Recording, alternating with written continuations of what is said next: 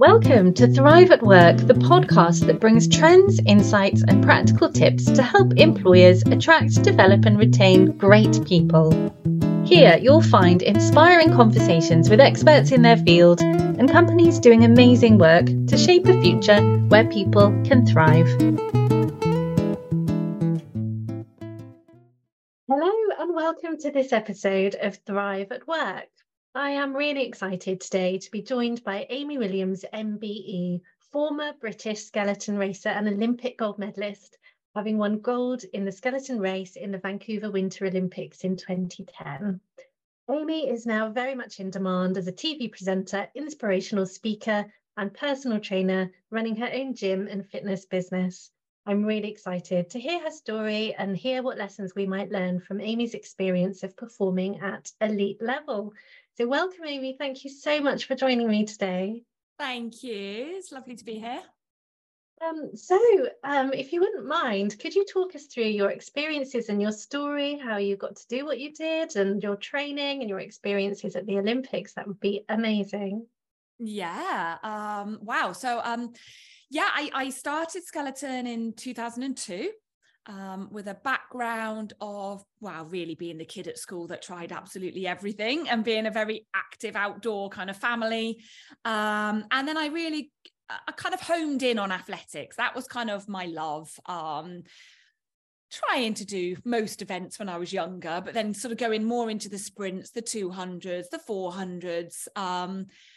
And I was training sort of twice a week. Then that went to 3 times a week, and that went to 4 times a week, and upping and upping. And I just sort of started to have quite a lot of injuries, sort of like compartment syndrome, so shin splints. So I had a lot of pain in my shins, and I just wasn't able to do that longer distance training that you needed for like 400. So my eyes were kind of, what else could I transfer into? What could I transfer those skills across into? And I think very luckily it was very much right time, right place, living in Bath and training at the University of Bath. They had just built a start track for bobsleigh and skeleton. And that was built in the summer. Well, it was for the 2002 Winter Olympics in February. So it must have been built in 2001. And I basically just went and had a go. I started, I just got nosy with some people in the gym and like, what do you do? Yeah, we do skeleton and bobsleigh. We're about to have a go. Oh, can I come and have a look? And it was as simple as that. I kind of nosied my way in and went and had a go on this start session. And then, got myself into the sport, taking a chance, transitioning that power and speed off the block, pushing the sled. And then I was asked, well, look, actually, why don't you have a go on the ice, see if you like it, because that's just the start. So almost skeleton, we break into 2 parts, the sprint and the start and the push, and then the actual driving the sled down an ice track. And so I went off and I actually joined a military ice camp in October of 2002 in Lillehammer in Norway. 2 weeks. Off I went with a few other kind of civilian people who wanted to try the sport. And it was not love at first sight. I definitely, when you're bumping every wall and you're black and blue with bruises and, you're freezing cold. And but there was something that, just lit that little spark and, okay, I don't want to hit all those walls on the way down. And actually, I only want to hit a little bit and I want to hit one less. And I guess the competitiveness of all these army people, and I don't want to be that little civilian wimp, like I've got to dig deep here, hard as nails. And that was, I guess, the start of then coming home and making different decisions in life to be able to actually, let's stay in Bath and let's do this. The National Training Centre for Skeleton and Bobsleigh was Bath and Bath University. And I guess sort of the rest is history, but it's all winter sports is a very summer winter life, and especially for us. So we broke up our life into the summer, living at home, training like a sprinter at the University of Bath, weight sessions, speed sessions, these push sessions, core sessions, the whole looking after your body, getting strong and fast. And then all winter, we would then be on the road 5-6 months, traveling from different countries, different nations, learning, sliding, racing, and being on like that kind of winter circuit. Fantastic. Yeah, and then I guess that was it. I kind of, well, you didn't do tons of sliding to begin with because it was money and we didn't have the money in the sports. You'd come home, I had a full-time jobs. And then eventually I kind of got good enough to get some lottery funding and the sport got better and we brought home more medals. And slowly that enabled me to become then a full-time athlete. And you got better and better, and you were then aiming for world championships and on that World Cup circuit. And then your eye every 4 years is on an Olympic Games. And for me, I wasn't quite ready. We had one place on the girls' team for Turin Olympics in 2006. So I went out just as reserve. I didn't make that place. And then, that was a big turning point for me. And I just vowed, like blinkers on, we should be good enough as a nation in 4 years to get 2 places in Vancouver. Like, I'm going to be one of those places. And that was a real kind of shift. Like, every decision of every day is only going to be directed and dedicated to me making sure I'm in Vancouver to compete. Wow, that's a lot of focus, isn't it, on that one thing?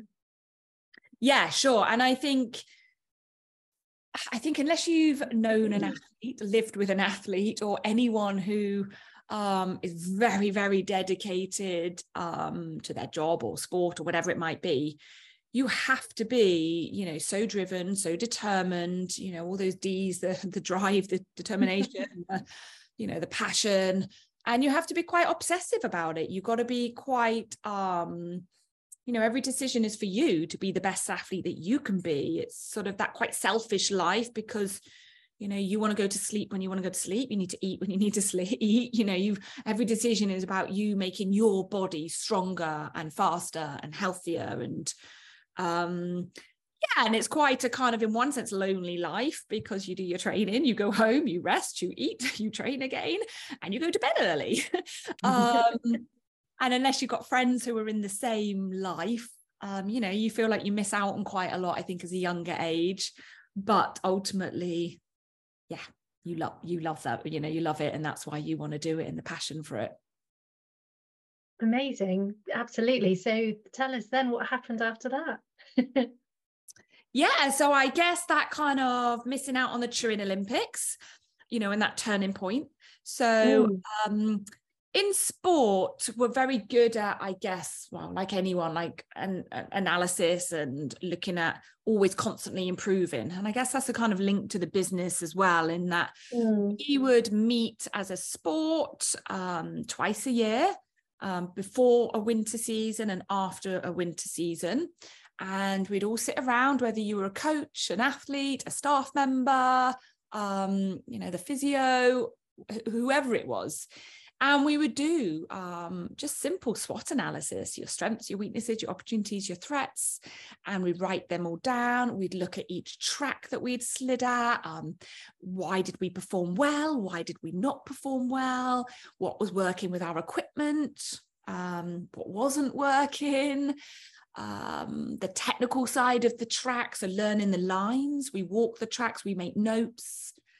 How is our physical training? So how's that going in the gym every day? How's your sprinting? What do you need to improve on? Do you need to lift heavier to then be more powerful, to then be faster at sprinting, and the knock-on effect? And so we would write all this down, and we would, get all those little sticky notes around the room, and like you do in any business meeting and corporate, end of season, whatever. But it meant that we came out of it with this kind of Bible of, these are your goals, these are what you need to do, and everyone's in the team has done it. And I think that's where it really started to create the trust within the team building, the value of every member of the team to do their job, knowing that the staff and your coaches were doing the best they could to make you the best athlete, you trust in them and them trust in you that you're doing the work. And I think I've been in the teams where that's worked and teams where it hasn't worked. And when it does work, you're focused and the results come. And I think shifting in that mindset, really does allow you to perform, and writing those little goals, is way, isn't it? Every goal is a little 1%, and every single 1% that you can improve, marginal gains and all of those lovely words that we love in sport and business. And it really does make a difference. I was just going to pick up on that actually, because they seem like quite small changes that you were making potentially.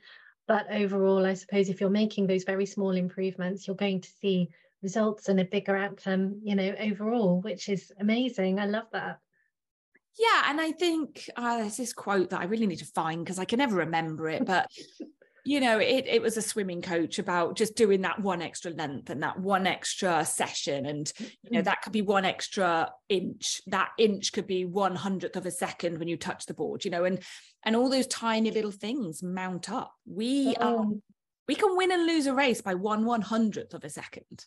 So imagine that being, well, actually, could I have just eaten better and performed better and eaten more protein for the repair of my muscles? And then I could have done the next training session a little bit better. And if I did more stretching and recovery, would my muscles have been better the next day to train and therefore lift heavier and lifting heavier, and that knock-on effect of your power and your speed. And if I'm, 1/10 of a second quicker at the top of the track, that might make me 2/10 quicker at the bottom. Or these tiny little things that for me, it was very much leaving no stone unturned and not having the regrets that I stood on that start line and I missed stuff, or I was sloppy, or I'd forgotten, or I couldn't be bothered to do ice baths each day, or I couldn't be bothered to do whatever. Like, I never wanted to have that, and it was a way for me of boosting my confidence and knowing I'd prepared obsessively better than anyone else. That takes such a lot of dedication and discipline, and I imagine as well a fair amount of pressure in terms of mindset, because if you could think, I could have done better, or I could have eaten better, and you'll know that you had that one day where you didn't, or you couldn't be bothered, or whatever it was, that's a huge amount of pressure, isn't it? Yeah, and I think all athletes, all people work in very different ways, don't we? We've all got different personalities, and I'm definitely not like that now. It was a definite athlete thing. And that's who I was at that point in my life, for sure. I mean, I could switch into that person if needs be, but definitely now as a retired person and mum, I'm like, I don't like living like that anymore. Although I sometimes crave the consistency. But yeah, I think for me, it comes as a surprise to quite a lot of people. I wasn't the most confident athlete. Like, I didn't naturally have that confidence and that swagger and that I'm nailing this and I can do it. I didn't have that. And so for me, the confidence had to come from other ways. And my confidence of knowing, I've prepared better than my all other athletes. I've learned the track as well as I can. I've got my body in the best shape that I can. I'm confident that I'm as fast as I can be and I can push my sled. I was always top 3 in the world at pushing my sled. So for me, it really was all those little things. And that's how I worked well to know, actually, whatever now happens today when I'm sliding, this is going to be 100% my best. So if I only come 2nd or 6th or 10th, I could not have done another thing to have improved that performance. And that's, for me, that's how it all kind of built up, and really realizing those little marginal gains do add up. In the end, I won my race by over 1/2 a second, which has never been done before. It was a huge margin, over 4 runs, 2 days of racing, 4 runs. But when I've won and lost between 100th of a second, to be over 1/2 a second, I mean, it's massive. Indeed. I'm really keen to ask you about your actual experience of being at the Olympics, but first, I just want to go back to your team and the importance of having that team around you. And I'm just wondering if they challenged you, if they sort of did keep on your back a little bit, like, Amy, are you doing this today? Are you doing this week? Have you done this today? Yeah. Or whether it was just all planned out in advance. That's actually quite a tricky one. I've never really thought about it in that way. And actually no one's ever asked me that before. I think, day to day you had your physical training diary. So there was a coach every day and you'd meet in the gym at whatever time, 8:00. And so you knew like you were doing a weight session on a Monday morning at 8:00 and there was a specific list of exercises that you were doing. And, 99% of the time your coach would be there watching you. So yes, in that sense, she's done it, ticked. I actually most of the time always turned up really, really early to do, extra stretching and extra, little stabilization exercises or to just wear off niggly injuries. So I probably went above and beyond for sure.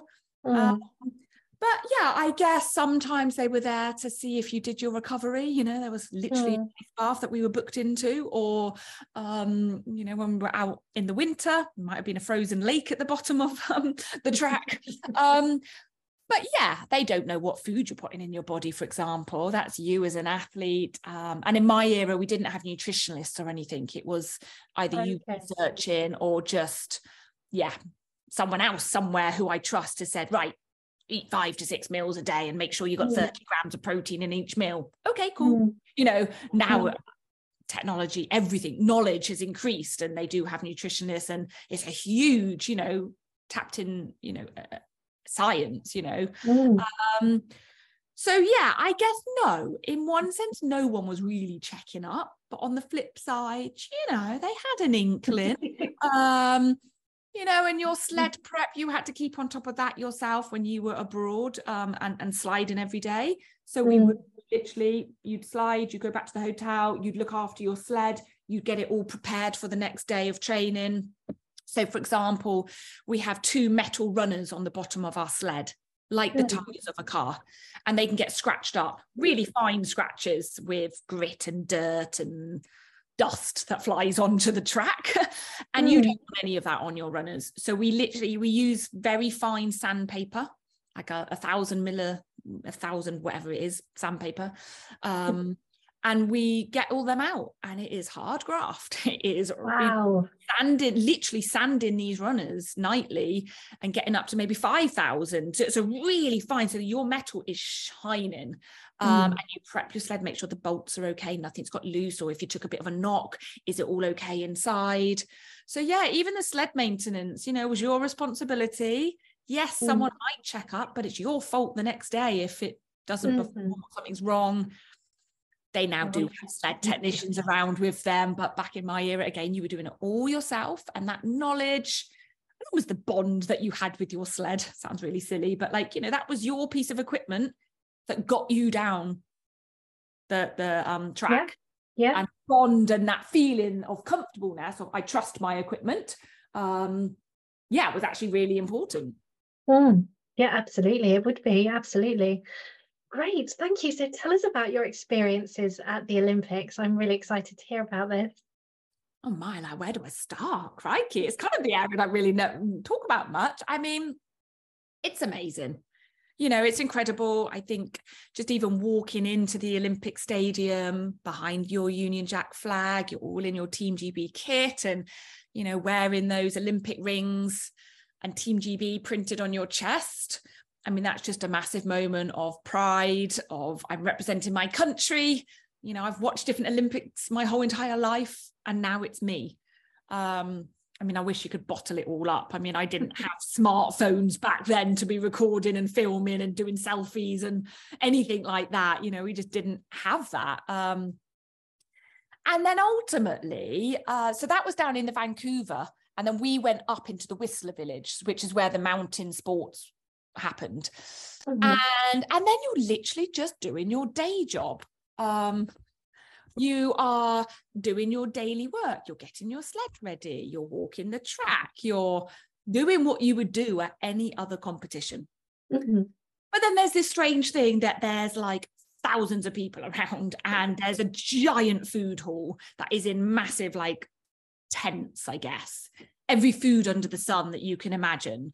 But don't get distracted by it, just eat the food that you think is as normal as possible and, do the same things. But you could be sat next to a giant ice hockey player from Slovakia and some tiny little ice dancer from China. Like it's kind of mind boggling. And you'd walk in and you'd be like, okay, I just need to find a Team GB top. Like, do I know anyone here? Or, yeah, it's just very overwhelming. I mean, Arnold Schwarzenegger walked in with his whole team of security and people showing him around, and you're like, what? That's Arnold. Like, oh wow, like this is mad. And then the next minute you're just back at your like apartment doing your usual stuff, prepping and planning, you know, doing your next thing, getting ready for your race. And then I guess the actual racing and trying to get used to the track. It was a tough one. I mean, there was a really bad crash, an accident. A luge athlete died a few days before our race. Oh my gosh. Wow. The track was the fastest track in the world. They'd put the ice on a little bit differently. They'd been a little bit, dare I say, sneaky with the ice. We only had the 6 runs to learn that track of how they put the ice on at that particular time. So we've been on it quite a few months before, right at the very start of the season. Everyone got like a week, but they can change the way the ice goes on it and in each corner, so it can really change your steers from 5 months later. So it was quite scary. I mean, it was really scary. Not even quite. It was petrifying. It was very scary. And, you know, the huge sadness when this luge athlete died.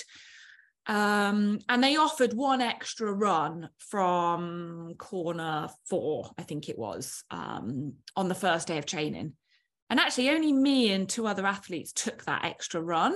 And I wanted to do it just to get those nerves out, you know, just like, okay, I'm going to waste all my nerves on that run, because I was always nervous. The first run down, you always convince yourself that you're going to crash.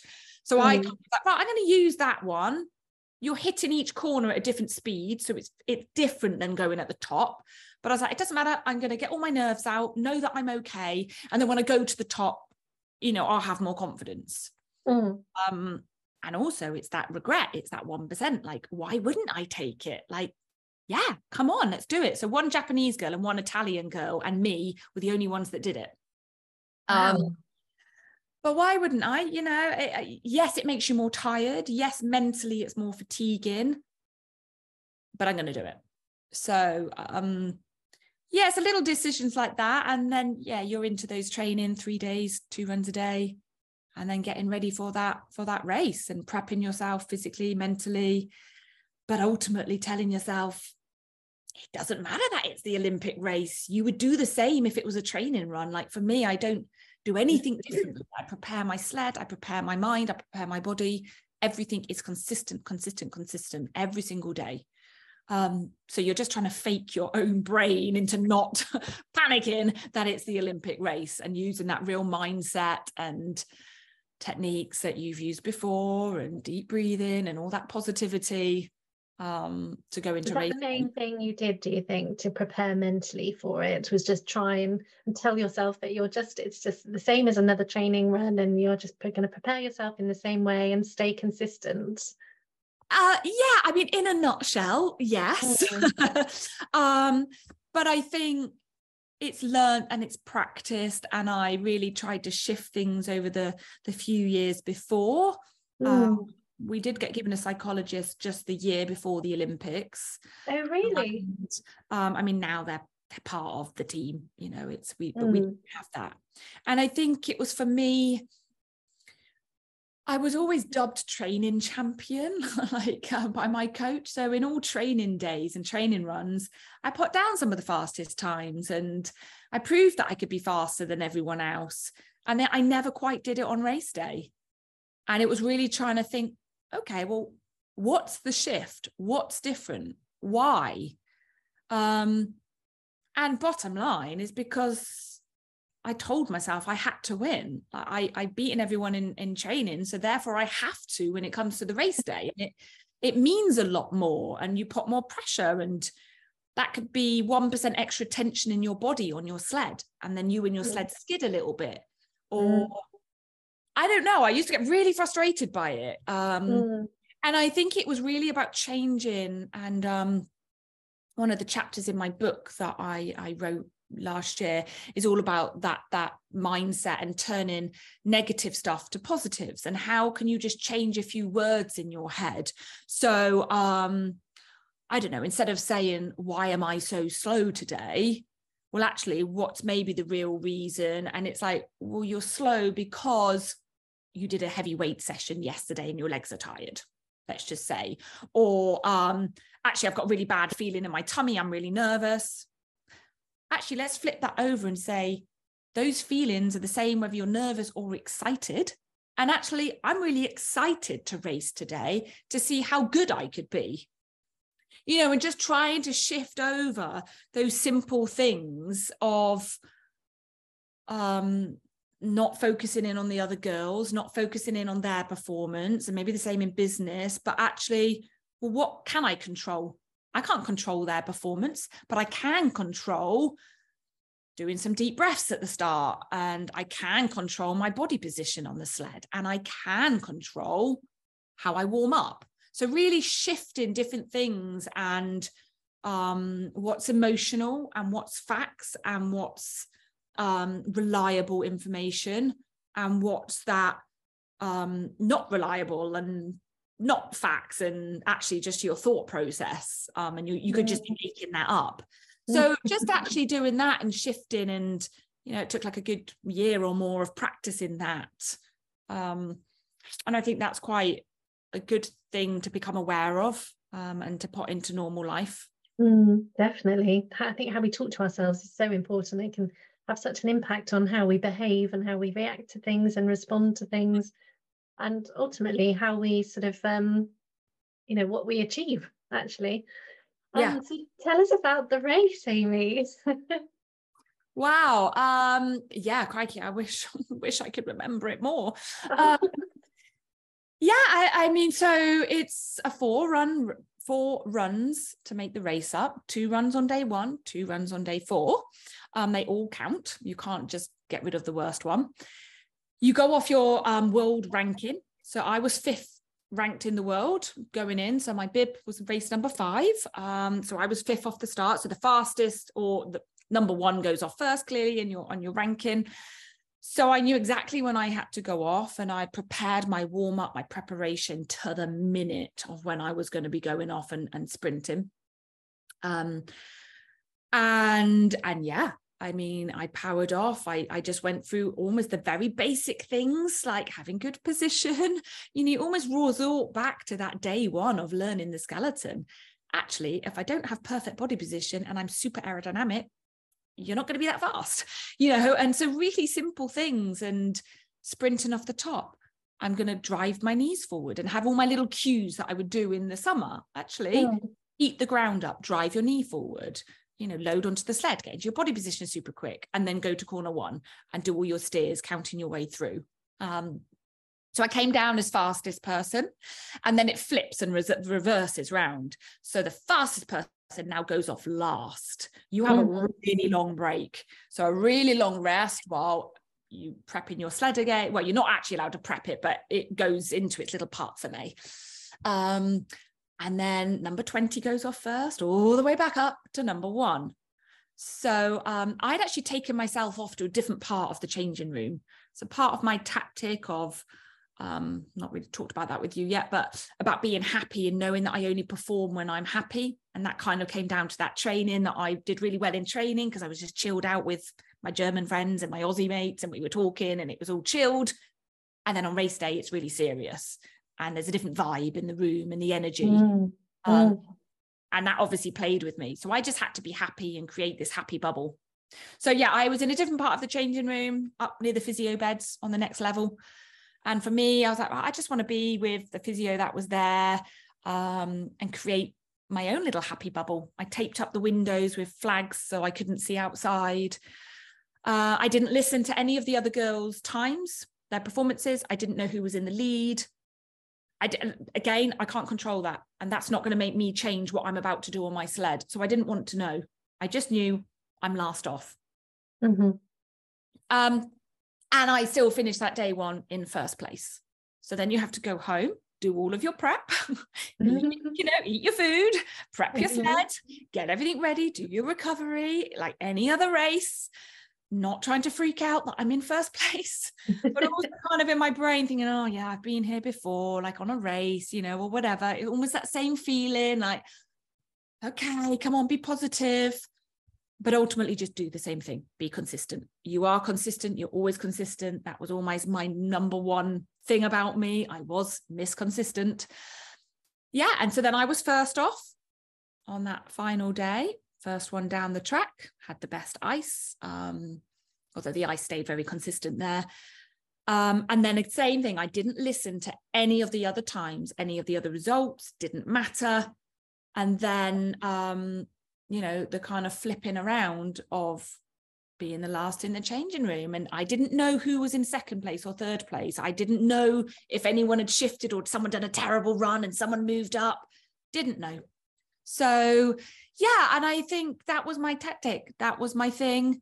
I was obviously nervous, you can't pretend that your legs aren't shaking like a leaf. And I look back and I'm like, oh, I probably could have pushed a lot better. My form wasn't quite right. I can fault myself, and you're not even putting down perfect runs because we just didn't have enough runs on it. So, you were doing your very best. I don't even remember half of that last run. A bit of that automatic, oh, I'm at the bottom now. Oh and then obviously everyone else knows you've won before you know. Oh my gosh. Finish line, very uphill, you smash into loads of foamed rollers because you don't have brakes or anything. Everyone else is cheering. Are they cheering for me? Are they cheering because someone else has actually suddenly beaten me because I didn't have a good run? Because, I made a few mistakes. And so, yeah, one of the coaches was at the bottom. He's the one. I actually say to him, where did I come? And he's the one who says, you're Olympic champion. Oh, wow. There's huge, big leader, boards like electronic displays. I just hadn't even looked at it. It's just like crazy. So I didn't even see like, oh, yeah, my name's at the top. Oh, cool. And then you're like, oh, I feel really shy. Like, what do I do now? Like, someone threw me a flag and I didn't even get it out right. My helmet's on my head. And, I look back and I'm like, oh, I just wish I'd taken my time. Like, I could have taken my helmet off my head. We just kind of balance them on the back of our head. And I could have got that Union Jack flag out and shook it up and got it the right way round. But I didn't. Like, just suddenly aware that everyone is looking at me like, oh my goodness, like I feel really shy now. What do I do? Yes, a really bizarre, to be honest, really bizarre feeling. That's amazing. And so I guess you said you didn't know where anyone else had come. You weren't listening to the times or how anyone else was doing. And I suppose, it comes down to back to comparing yourself with others, doesn't it? And which we all do. I think it's kind of natural in a way. But it can make you feel, it can have an effect on how you feel, can't it? Because if you see someone else doing, what you think is better or something that's more worthy or whatever you might think, yeah, it can sort of have a detrimental effect on your own self-esteem or how you feel about yourself. Whereas, we're all on our own path, on our own journey, aren't we? And what's good for you. I think that did that take a lot of willpower to shut that noise out? Because I think I would be too nosy. Yeah, no, it did, but it was a kind of process, and I had done it in quite a few races before. And it came back to that kind of trust in the team. So we always study video footage. We always study the other girls slide in. We sit on the side of the tracks and we watch people slide through corners to see, oh, they were a little bit more left than that person. And how did it look like in the corner and what happened? We do a lot of learning like that. But at the time, I just trusted the coaches to be like, okay, you've looked at all the footage, you've done it. And for once, I'm not fussed. You just tell me, steer a little bit harder into corner 9. You need to be a little lower, for example. That could change the way the sled moves and speed. So I just trust them like, okay, that's fine. I'll do that. Like, I don't want to look to see what others are doing because it just wasn't helpful for me. And again, each to their own. Some athletes love to spend hours and hours studying and looking at graphs and, where and which bits of the track are they losing speed. And yeah, maybe I should have done a bit more of that at other times of my life, but it just wasn't me. I almost got more out of just relaxing and watching a DVD for an hour or two in my free time, or going and having a hot chocolate with my German friends. Like that's what I needed for me as an athlete. And I think like anything in life and in business, like we've all got our strengths and our weaknesses, and you work out what is good for you to perform. Yeah, what makes you well. I've always been fascinated with how Olympic athletes actually cope with, the pressure of having trained for so many years and dedicated, it's the dedication and the discipline and giving up. You said it was a lonely life. It felt a bit lonely at some points because you had to behave in a certain way to make sure that you were in optimum, health and, as good as you could be, which is huge sacrifice. And then it all comes down to that, 1 or 2 days, or sometimes just one single event, doesn't it? And I've always been fascinated by how on earth people cope with that amount of pressure. Yeah, I mean, I don't know, it was huge. It was huge on the whole team, on the skeleton team. We knew we needed to bring home a medal to keep the sport alive and to keep the funding and to make sure that, the next year UK sport would give the money and lottery. It's all that knock-on effect of you have to bring home those medals. And we've all seen that with each Olympics. Like, we need to bring home X medals from this sport and this and this and this. So we knew we had to bring home a medal, whether it was the guys or the girls. So yeah, there was a lot of pressure, and the research and development that had gone into the sport in that last year, whether that was through being in wind tunnels that we did, designing better race suits. So much that went into it. But ultimately you can, like you said, only do what you can and try and take away the pressure, knowing that you had done, all of the training properly and you've done it all. And that's all you can do your very, very best every single day. Yeah, indeed.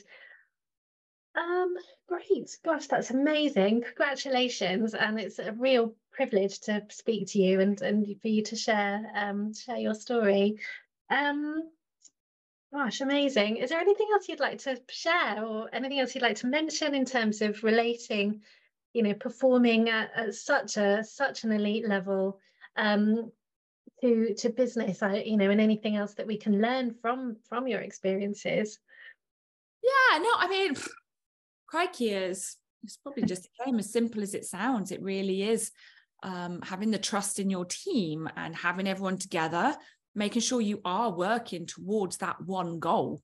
I mean, a business ultimately still has one goal, whether that's make more sales or, I don't know, make a certain amount of money a year, and breaking it down into those little bite-sized chunks, breaking it down into that little SWOT analysis and the pie chart, get those goals. And, if you went into your business and said to every person, right, what are you trying to achieve by the end of today? Will they give you an answer? I don't know. What is it? And I think as an athlete, you're always working towards a goal, clearly a long-term goal, an Olympics, maybe a shorter one, a world champs every single year. Maybe it's making a team. Maybe it's every single week doing a race and you have to get a certain result. And you're so results driven. You have to perform. You have to get those results. Otherwise you're kicked off the team. And so I think that would never really happen in a business in the same brutal way. Maybe, yes, you probably have to get a certain amount of sales or something, otherwise you might get sacked. But ultimately, they can't really sack you unless you do something really bad. And yet in sport, yeah, if you're not good enough, you're kicked off. Simple as that. Brutal. So I think that means that you're always on it. There's always another athlete that can take your place. And yeah, working towards those goals, constantly wanting to improve yourself. And then ultimately having that trust within your team that everyone's doing their very best to perform, and that, you're trusting that person sat at the desk next to you, that they're doing their work, that they are doing their best for that common goal that you're all invested in. Yeah, to me, unless you have all of that, those real simple, basic things, then you're not going to achieve, or you're not going to reach your full potential. Or yeah, I agree. Having a common goal and having everybody be aware of it is so important. It can be motivating, it can be demotivating if it's not there, and it helps people to prioritize and understand what, what the objectives are for this week, or what they should be focusing on, and all of that stuff. Wonderful, thank you. Tell me about your book. Yeah, my book, Talent to Triumph. It's how athletes turn potential into high performance. So I wrote that, oh crikey, when did it come out? Like last October. So I mean, yeah, it was brewing in me. I always wanted to write one. I never did it after the Olympics, but it's like top tips, lessons. It's, yes, got my story threaded throughout, but it's certainly not an autobiography. I interviewed so many athletes from winter, summer sports, or for example, like Jason Fox from SAS, Special Forces, or someone like Rebecca Adlington, multiple medals, whether it's Dame Sarah Story from cycling. So it's me sort of 10 chapters going through from starting your sport, transitioning in, whether that is preparation, mindset, what else have I got, like bits of media at the end, whether it's goal setting, managing setbacks, injuries, fear. And then, I've kind of put in like my stories from my life and then backed it up with other stories and quotes from all these other top athletes. So it's quite unique. There's sort of not really, I guess, a multi-sport discipline sort of book out there like it. And I mean, it's all my own work and pictures from my own psychology book and sort of a few things that I said today about negatives to positives. I mean, I aimed it at teenage athletes, but ultimately I've had quite a few business people buy it and being like, well, yeah, I put that into my business. Like, so I'm chuffed with it. I'm pleased that I finally did it. Just trying to make a difference with, trying to, what can you do? Those little things to up your game and find those 1%. And, I want people to put it into their book, their sports bag and scribble in it and write in it and just, use it. Brilliant. Sounds great. Excellent. Thank you so much. I think all that remains to say is thank you ever so much for taking the time to speak to me today. And I'm really, really grateful for your time. And congratulations again on your amazing achievement. Thank you so much. Thank you. Thank you, Amy. Bye-bye.